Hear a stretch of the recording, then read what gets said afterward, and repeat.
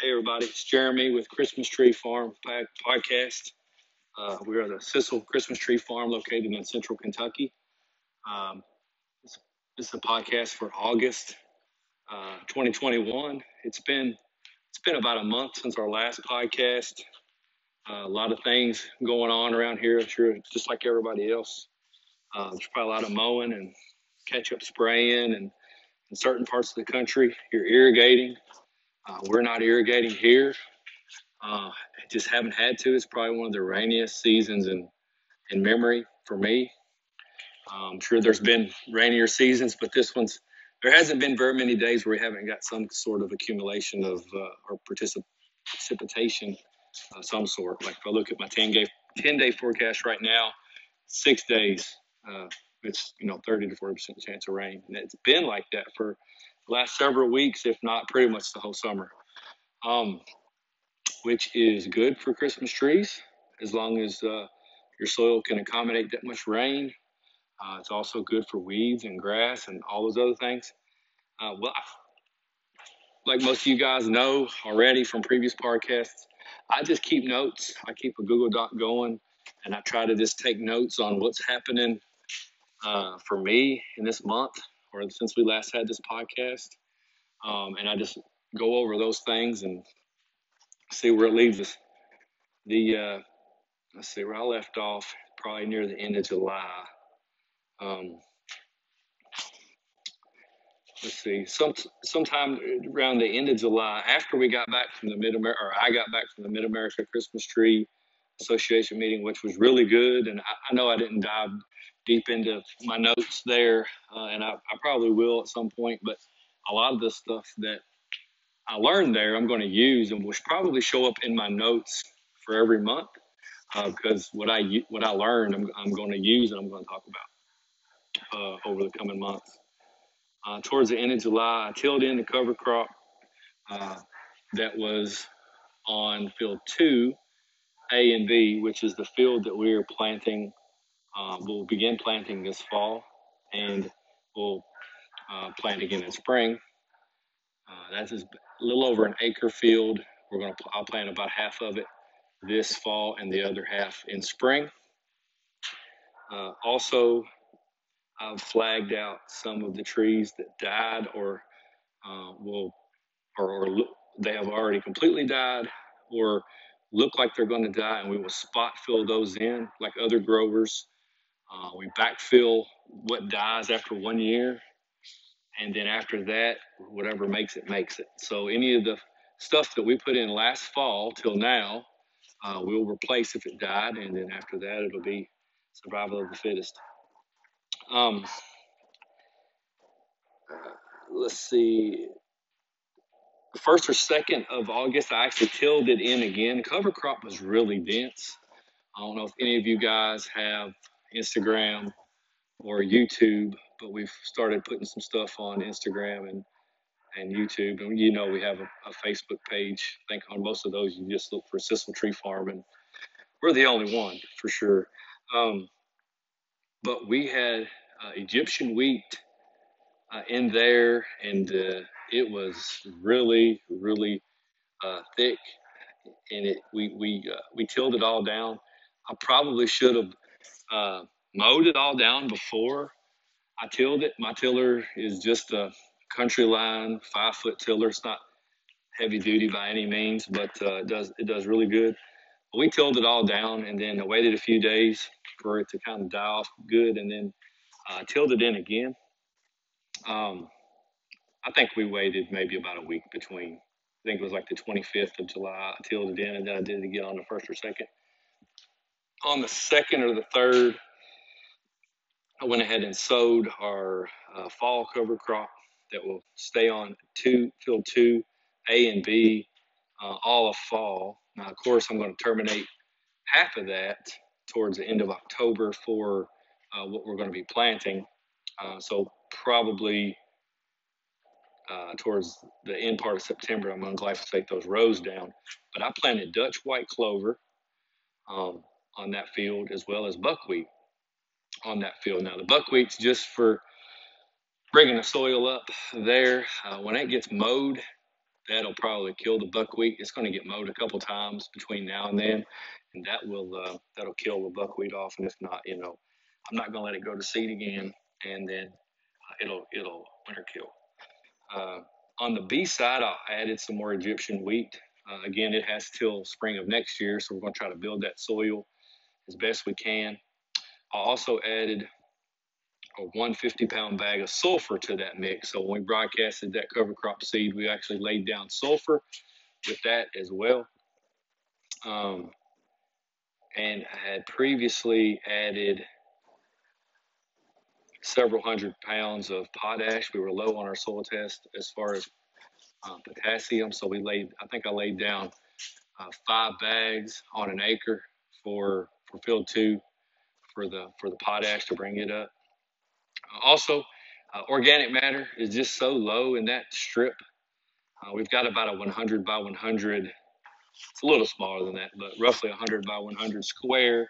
It's inside of this field 2 that was the old pond next to the house, and we've talked about it previously. But after we pushed all that out with the dozer, it left back scorched earth, right? It left back just subsoil.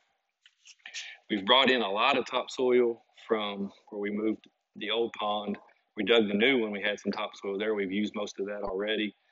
I'm actually bringing in about 60 cubic yards of topsoil this week. It's actually 60 cubic yards of topsoil and 20 cubic yards of compost, which is going to run me somewhere between $700 and $900, depending on freight or the trip charge that we're going to put down on that. So we're making a little bit of an investment on that acre so that we can get a little bit better soil and organic matter in that. So if you've been following along, we've been running cover crops on it, and I'm still going to lay down topsoil and compost on it to bring the soil up, just so we'll have a good soil, improve the drainage profile just a little bit, because right now I've got some really flat areas in that I'm going to have to just increase the slope a little bit, and I'm going to use some of that topsoil to make a little bit better slope. Going over that. As of 3 or 4 August, the weeds were out of control. We went on a 2.5-week vacation following that Mid-America Christmas Tree Association meeting, went to the lake, and when we came back, the fields were just completely overgrown with the weeds were pretty bad, but the Johnson grass and the crabgrass was just covering all the trees, and it was really bad. So I spent the better part of the last 2 weeks just walking each row, identifying each tree, smashing the grass around them. And then I use a method that's very labor intensive, but it does seem to do a pretty good job. I go down each row. We've got about 50 of these 3 to 5 gallon containers from trees we sell. And I'll cover up every tree in each row, and then I just walk down the row with the backpack sprayer, boom, with the flat nozzle. And I'll lay down almost 3 gallons on 2 rows. I'd say 3 to 4 gallon backpack I would lay down on 2 rows. So it laid out a lot of material, and it wipes out those rows pretty quick. Within a few days, they're yellow, and within a week, they're pretty much dark brown. So full overkill probably, but I'm getting the full effect. Because the goal is to, by actual fall, we have bare ground there. We can spray down our pre-emergent. We need to be able to hit the ground with that, so hopefully get the full effect of that as well. During the same time, I bush hogged fields 3 through 7. Got about half of them done, so I think I got fields 3, 4, or 5 done at that time. Also on 4 August, we ordered our nursery stock from the people that we get our nursery stock from. I ordered about 1,000 plants of varying sizes and species. I went over in the past kind of what we do, what we order, the species that we like, Canaan fir being the primary one there. And we've located one provider that is a little bit more expensive, but we're gonna continue to buy from them and see how it goes this next year with those as well. Very happy with them. we grow some of our own trees here, primarily for potted landscape type trees. Not a whole lot, just a little bit, primarily for us, and then we sell some of them to people that want them, in the 100 category, right? Like we grow 100 or 200 of individual, potted trees that we might sell.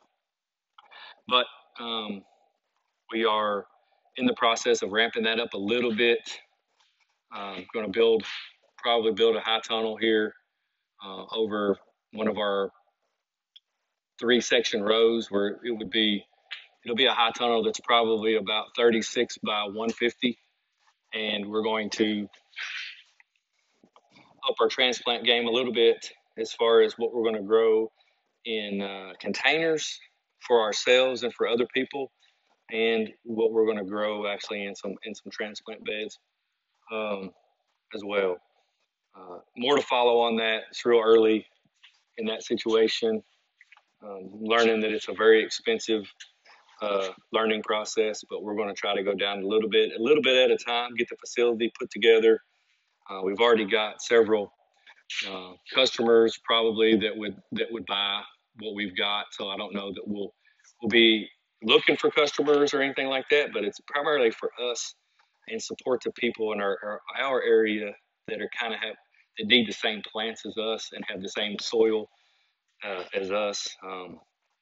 More to follow.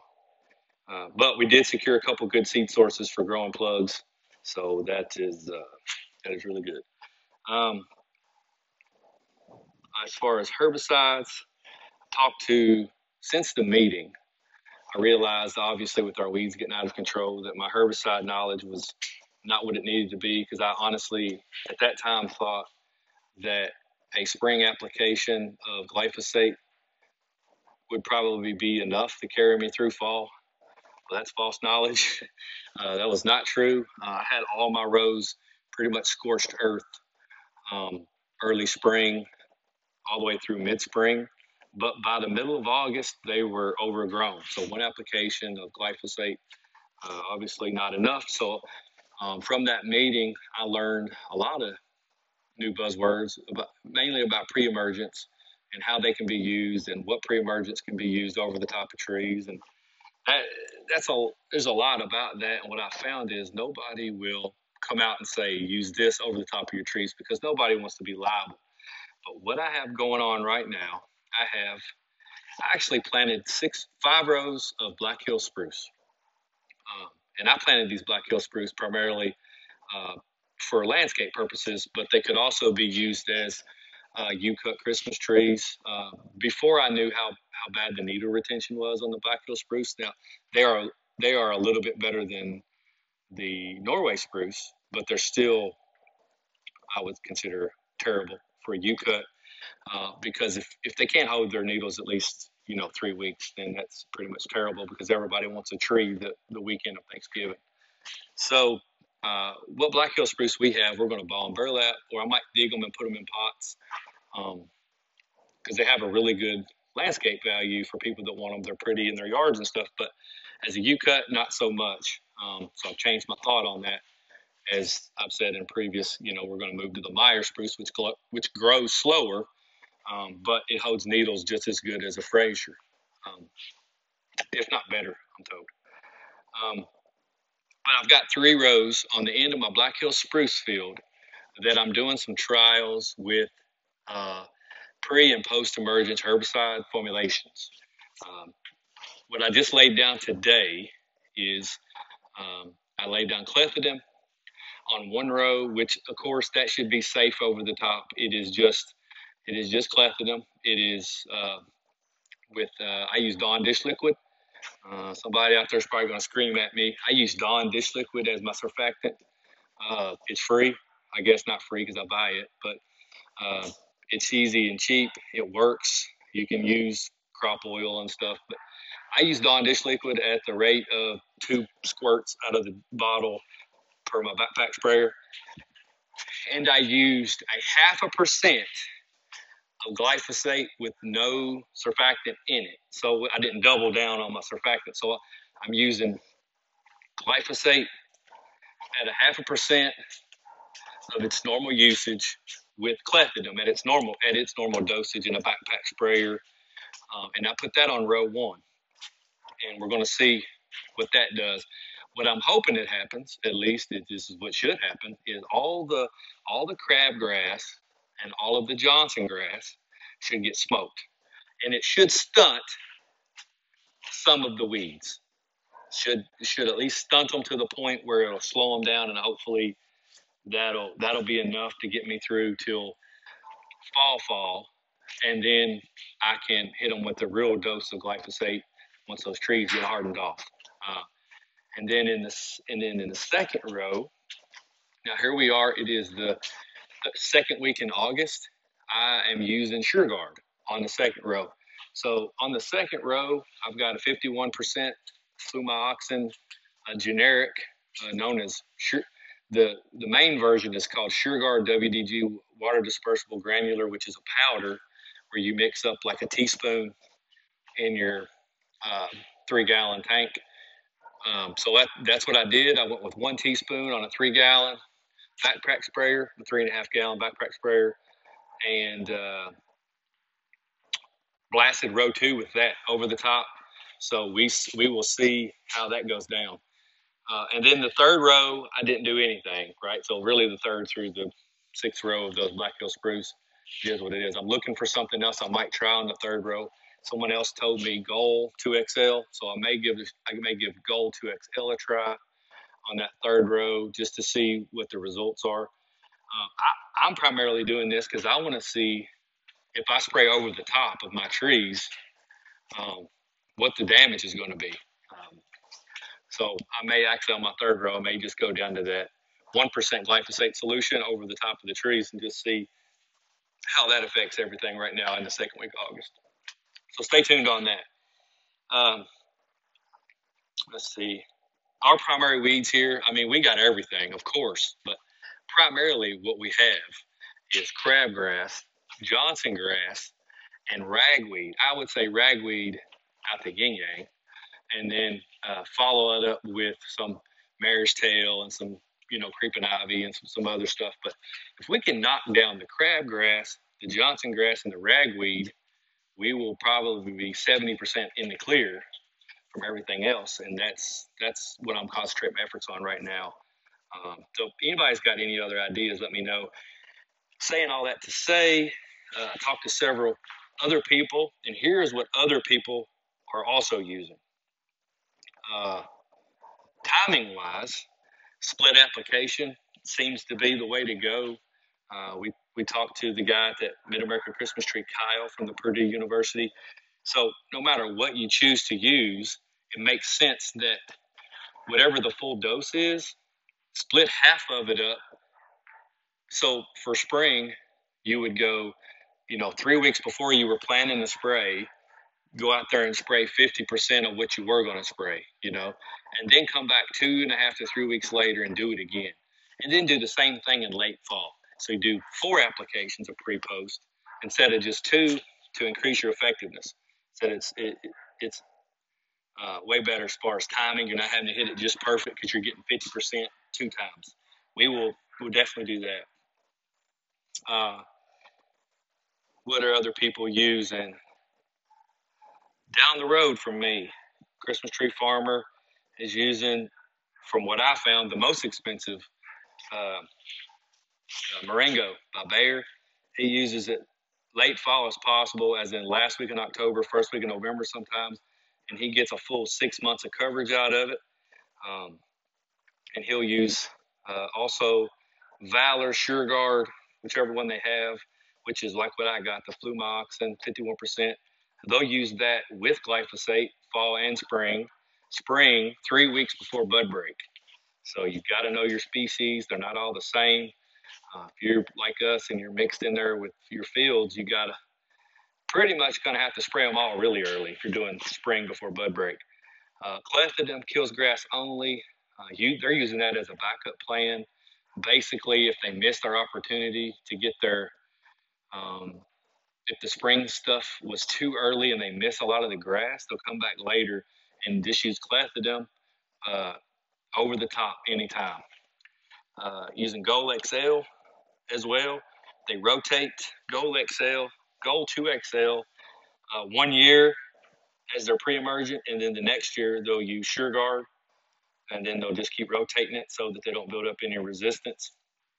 Another feller from I think Illinois, he uses Alst Envoy Stinger immediately after planting. So in the fall, he'll smoke it all with glyphosate and SureGuard, but then right after he plants, he'll actually, right after he plants them, over the top, he sprays Alst Envoy Stinger together, and has good results. I don't know. I'm not saying that's the way to go, but that is what one person is doing. Someone else is also they're using SureGuard and Pendulum, which is a Surflam, is the active ingredient in that. And then they said they actually might mix about a 1% or less, a half to 1% solution of glyphosate as well in that. Let's see, he says mare's tail, ragweed thistle, all that can be taken. You can use Stinger. Apply early to mid-June. And the guy said is don't use it on anything unless it's been in the ground and it's been in your ground for over a year, and it's at least a 3-year-old seedling transplant. So if you bought it as a 2-1, and then you could spray it next year. Okay, if you put in a 3-0 or a 2-0, some sort of seedling that wasn't a transplant, then you wouldn't end up spraying it for a couple of years with this stuff without getting any damage. What else do I got going on? I talked about the topsoil investment. I talked about the compost investment.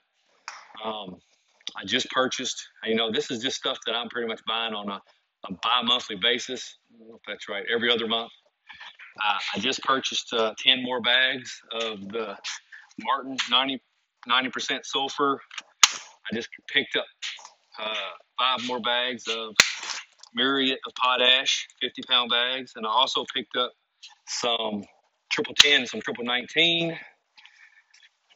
That will get put down when we till in field 2. Once we terminate this cover crop again, we go to tilling up again. I'm going to lay down the rest of the sulfur that this field should need. The pH initially was 7.2. I got it to 6.8 with the first dose of sulfur. It's now had its second dose. I don't know what the pH on that is, but now it's getting the third dose. So the amount of sulfur that it needs, I split it into three parts. 2 parts applied pre the year prior, and then 1 part that's tilled in right before the season that we planted. And that's what's getting ready to get put down on it now. Once we till it all in this fall and get those rows ready, it'll get tilled in with the sulfur, and it'll get tilled in with the potash, and it'll actually get tilled in with some triple 10 or triple 19, whatever I got left. And that'll be that. That field also obviously getting tilled in with new topsoil and compost. Doing a trial on some of my potted Turkish fir that we're growing, that we're going to plant, for our own farm. Doing a trial here on which fertilizers are the best in our pot. In the pot that we use, it's nothing more than it's about a 0.6 gallon square container. And I'm using, one thing I'm using is the Miracle-Gro Shake and Feed, which is for flowering trees and conifers. Nothing special to it, I don't think. It says feeds for 3 months. And then the other one, the more expensive one that I'm trying out, is that Osmote outdoor indoor tree formulation. Basically, it's more expensive. It's got some more stuff in it. It says feeds for 6 months. I've heard really good things about it. It does have some sulfur products in it. So probably will be a little bit better in my potting soil, bringing the pH down. I just want to see if there's any noticeable difference after a year. If there's no noticeable difference, then I'm just going to continue to buy the cheap stuff. So we will see on that. Again, it's Jeremy with this Christmas tree farm here in Central Kentucky. If you've got YouTube, check us out. We've published a couple of videos. Warning, disclaimer, I'm definitely not a professional video person. So most of my videos are not going to be me talking to the camera. They're going to be clips of what we're actually doing here. If you've got suggestions or anything like that, please send me an email, ceciltreefarm@gmail.com, or just hit us on the YouTube, Instagram, or Facebook. Thank you, guys.